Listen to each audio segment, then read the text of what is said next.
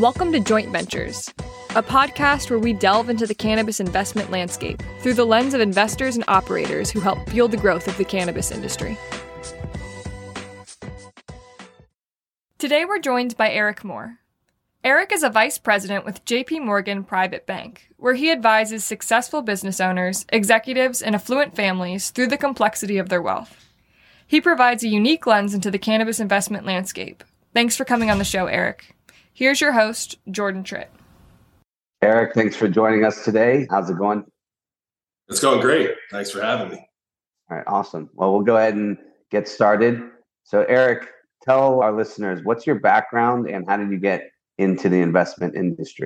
Yeah, sure. So I'm a wealth management advisor. And so my specialty is helping investors, business owners, and their families with complex finances and planning. And so what that means is, oftentimes they come to me when they are in a period of transition in their lives. Maybe they're selling a business, or they're receiving an inheritance, or going through a divorce. Or maybe they're just looking for, some type of change and some new thoughts and ideas and capabilities. And so I kind of help them find the meaning and purpose for their wealth. I got into the industry in kind of a non-traditional way. I actually had a military background prior to getting into the industry. I went to the Naval Academy for college and studied economics. And then I had a 7-year Navy career as an officer and got to travel the world and have just tremendous experiences, but decided to hang it up and get into the private sector. And I went back to business school and got really interested in wealth management. And so I was fortunate to get picked up for a program through Bank of America at the time, where they were looking for people that they could teach the banking and the investments and the wealth management, but had, strong networks of people. And so I built my practice from the ground up, and I've really enjoyed doing so. And I spent a little bit of time at AllianceBernstein most recently, and I'm in the process of transitioning my practice to JP Morgan's Private Bank. Awesome. Very fascinating background. Just curious, when you look back at your military experience and then the transition into wealth management, what's maybe one or two things that you think really have set you up for success, or that you lean on regularly based on your military background? I think I'm always amazed and appreciative of people who devote themselves to our country and our defense like that. So I'd love to kind of hear your take on what you've taken from that experience and how it's allowed you to be so successful in the wealth management side. Yeah, sure. Thank you for saying that. Two things come to mind, just generally, caring for people, in the military, and particularly as an officer and being in a leadership role, putting your people first and going above and beyond for them, and not having them do anything that you wouldn't do yourself has really carried over for me into business. And I like to think that, I go above and beyond for my clients and for my network and other professionals that I work alongside. So that's the primary thing. Also, just kind of a tenacity and the grit that it takes to overcome obstacles, I think is really something that I learned early and often when I was in the military. And that perseverance, just pushing through. I've been in uncomfortable situations, and so when I'm in my role as an advisor, I think back to my time in the military. Whatever challenges I'm facing at the time. And, I'm not getting shot at, so it can't be too bad, but that's really helped me in my career. Eric, how do you discuss alternative investments with your clients? And, that's whether they bring it up or you bring it up, because I know we, initially connected around, the discussion about the alternative investment strategies. Yeah, absolutely. So, alternatives have been such a major part of the asset allocation conversation, particularly in this current market environment. For investors that qualify and have the risk profile to incorporate alternatives, it can really be a game changer for their portfolio. And we've seen some recent changes in capital markets, right? We've had this amazing 12 to 15 year run up, and people's portfolios have done very well. But that may not necessarily be the case, say for the next 10 years, right? So we may be in a muted return environment. And, that's kind of the Wall Street consensus is that we're going to be in that type of environment where you're not going to have quite the return structure on, equities and fixed income. And so, using alternatives are a great way to continue to the returns that people have come to expect while reducing volatility and continuing to build a strong portfolio, as long as you can deal with having, some illiquidity. There's oftentimes lockup periods and different structures in place. So they're obviously very important.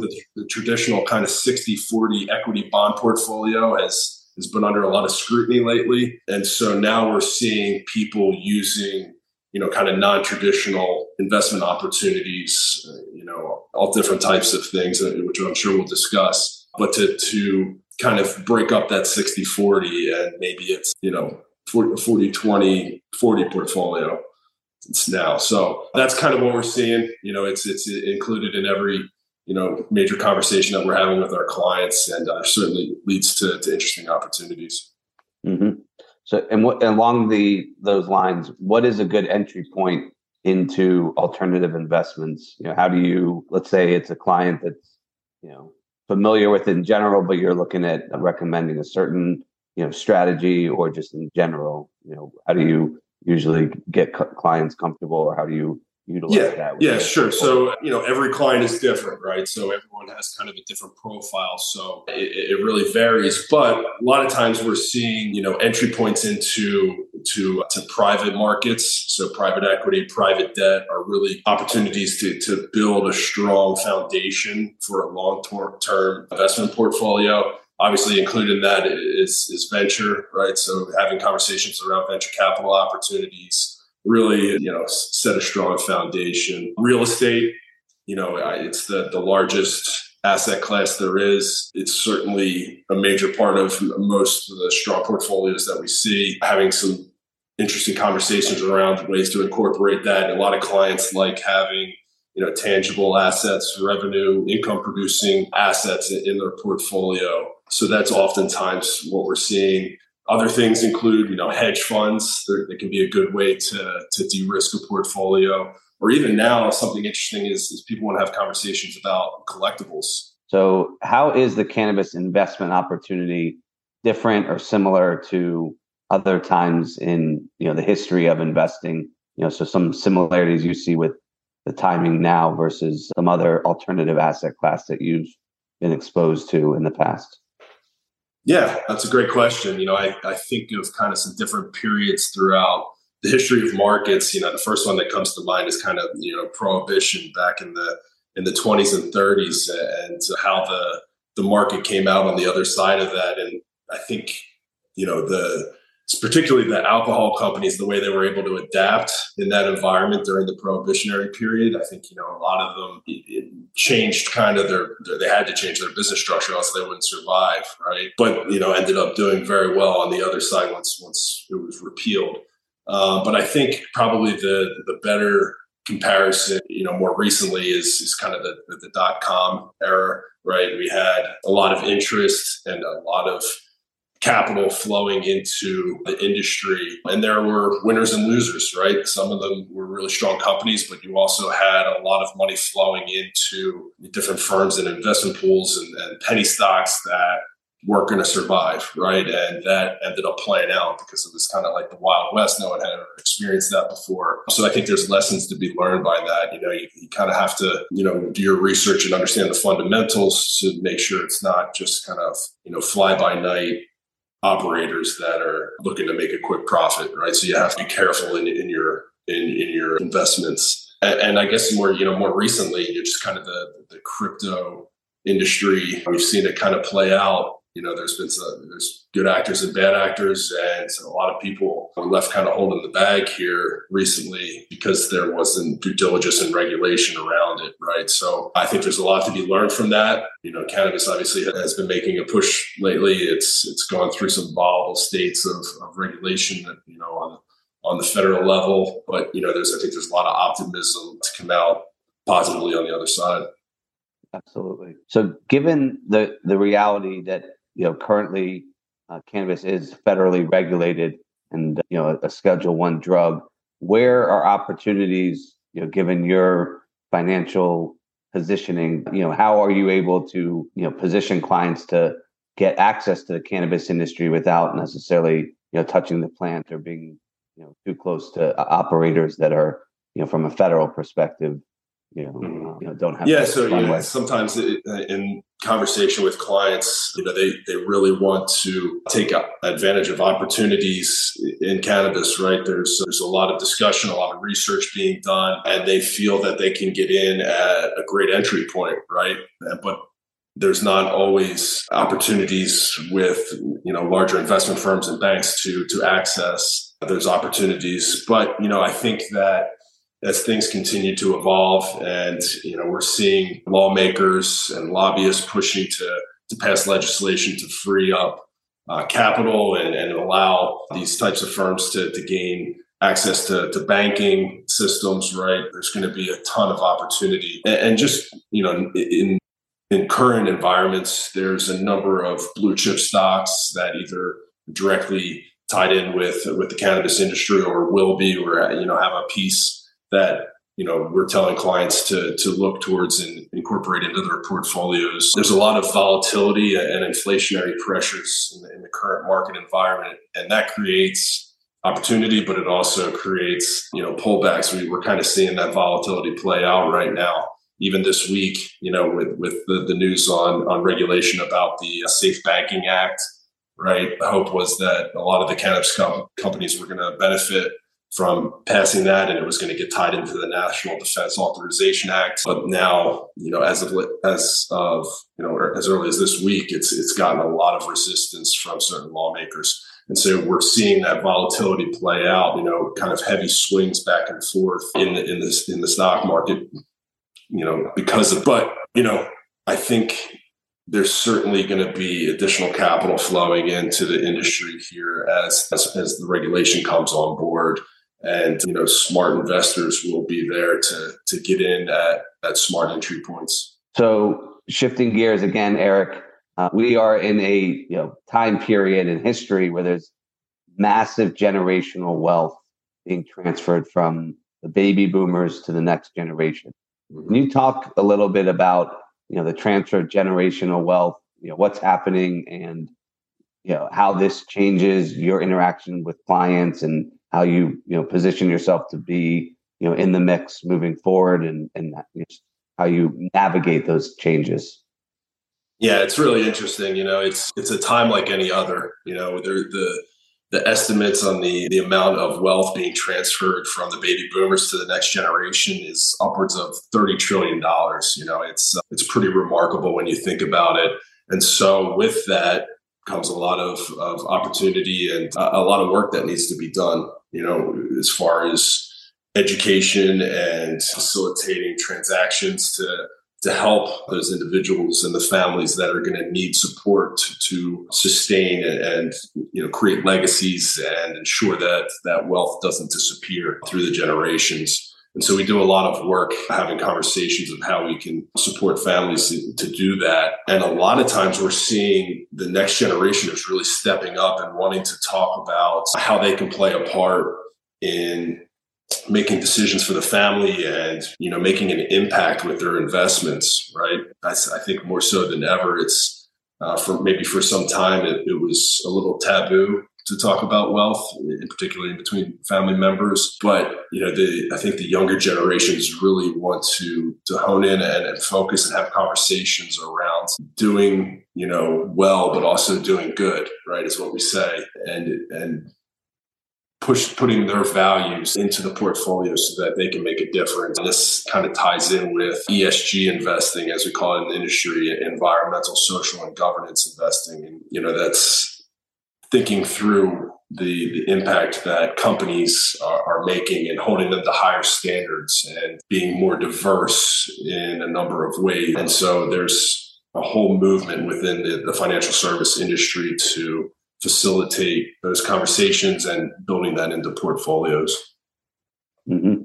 You mentioned impact investing. I think about a conversation I just had recently with a with a member of a family office. And what he mentioned was, historically, this family, wasn't interested in the cannabis industry, but they had a situation where the mother of the patriarch ended up getting sick and having to deal with cancer. And one of the places she got relief was, from cannabis. And so now it's become an impact investment for the family. And the challenge that, in this case, the investment professional shared with me is, okay, you've got this directive to go and get more exposure to cannabis because it's an impact investment. We want to, the patriarch wants to support the industry, but they don't have like you mentioned, it's not set up in a way where they're familiar with executing their strategy because it's such an unknown, highly regulated industry. And a lot of times, they don't have the setup for this. So, do you see similarities like in this where you have an impact investment and then some sort of disconnect between, how that actually gets played out from an investment perspective? And, where do you see that intersection, potentially between ESG, impact investing, and cannabis? I think it's going to be really interesting to see how it plays out, right? Because we're going to see this dynamic shift from cannabis maybe being included in what has previously been known as a sin stock. So things like alcohol, firearms, oil, just, things that maybe are bad for the environment. So that you have this category of sin stocks, but it's going to, I think it completely change. The narrative's going to change around it because of the medicinal purposes, right? And all the benefits to society that cannabis is going to have. And so you have a complete dynamic shift from the previous thinking to one that is making an impact on communities in a number of ways. And so there's so much opportunity in that. And conversations are only going to play out as the industry grows. I think, statistics over the next 10 years, it could be upwards of, $150, $200 billion industry, right?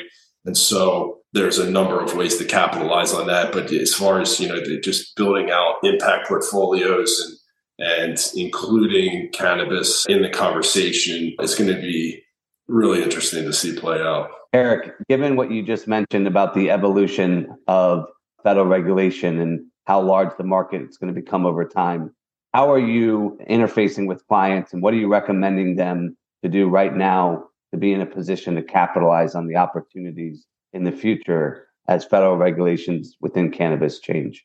Yeah, so, there's obviously certain restrictions currently with, larger banks and investment firms that have kind of hindered the opportunity. But I think there's a lot of growth potential in having relationships between investment advisors and professionals and venture capital firms, making introductions to people like you, Jordan, to open up a suite of capabilities and investment opportunities is really going to be impactful. And I think there's plenty of room for people like us to work together in order to support common clients, right? And showing them what is out there and how we can support them together.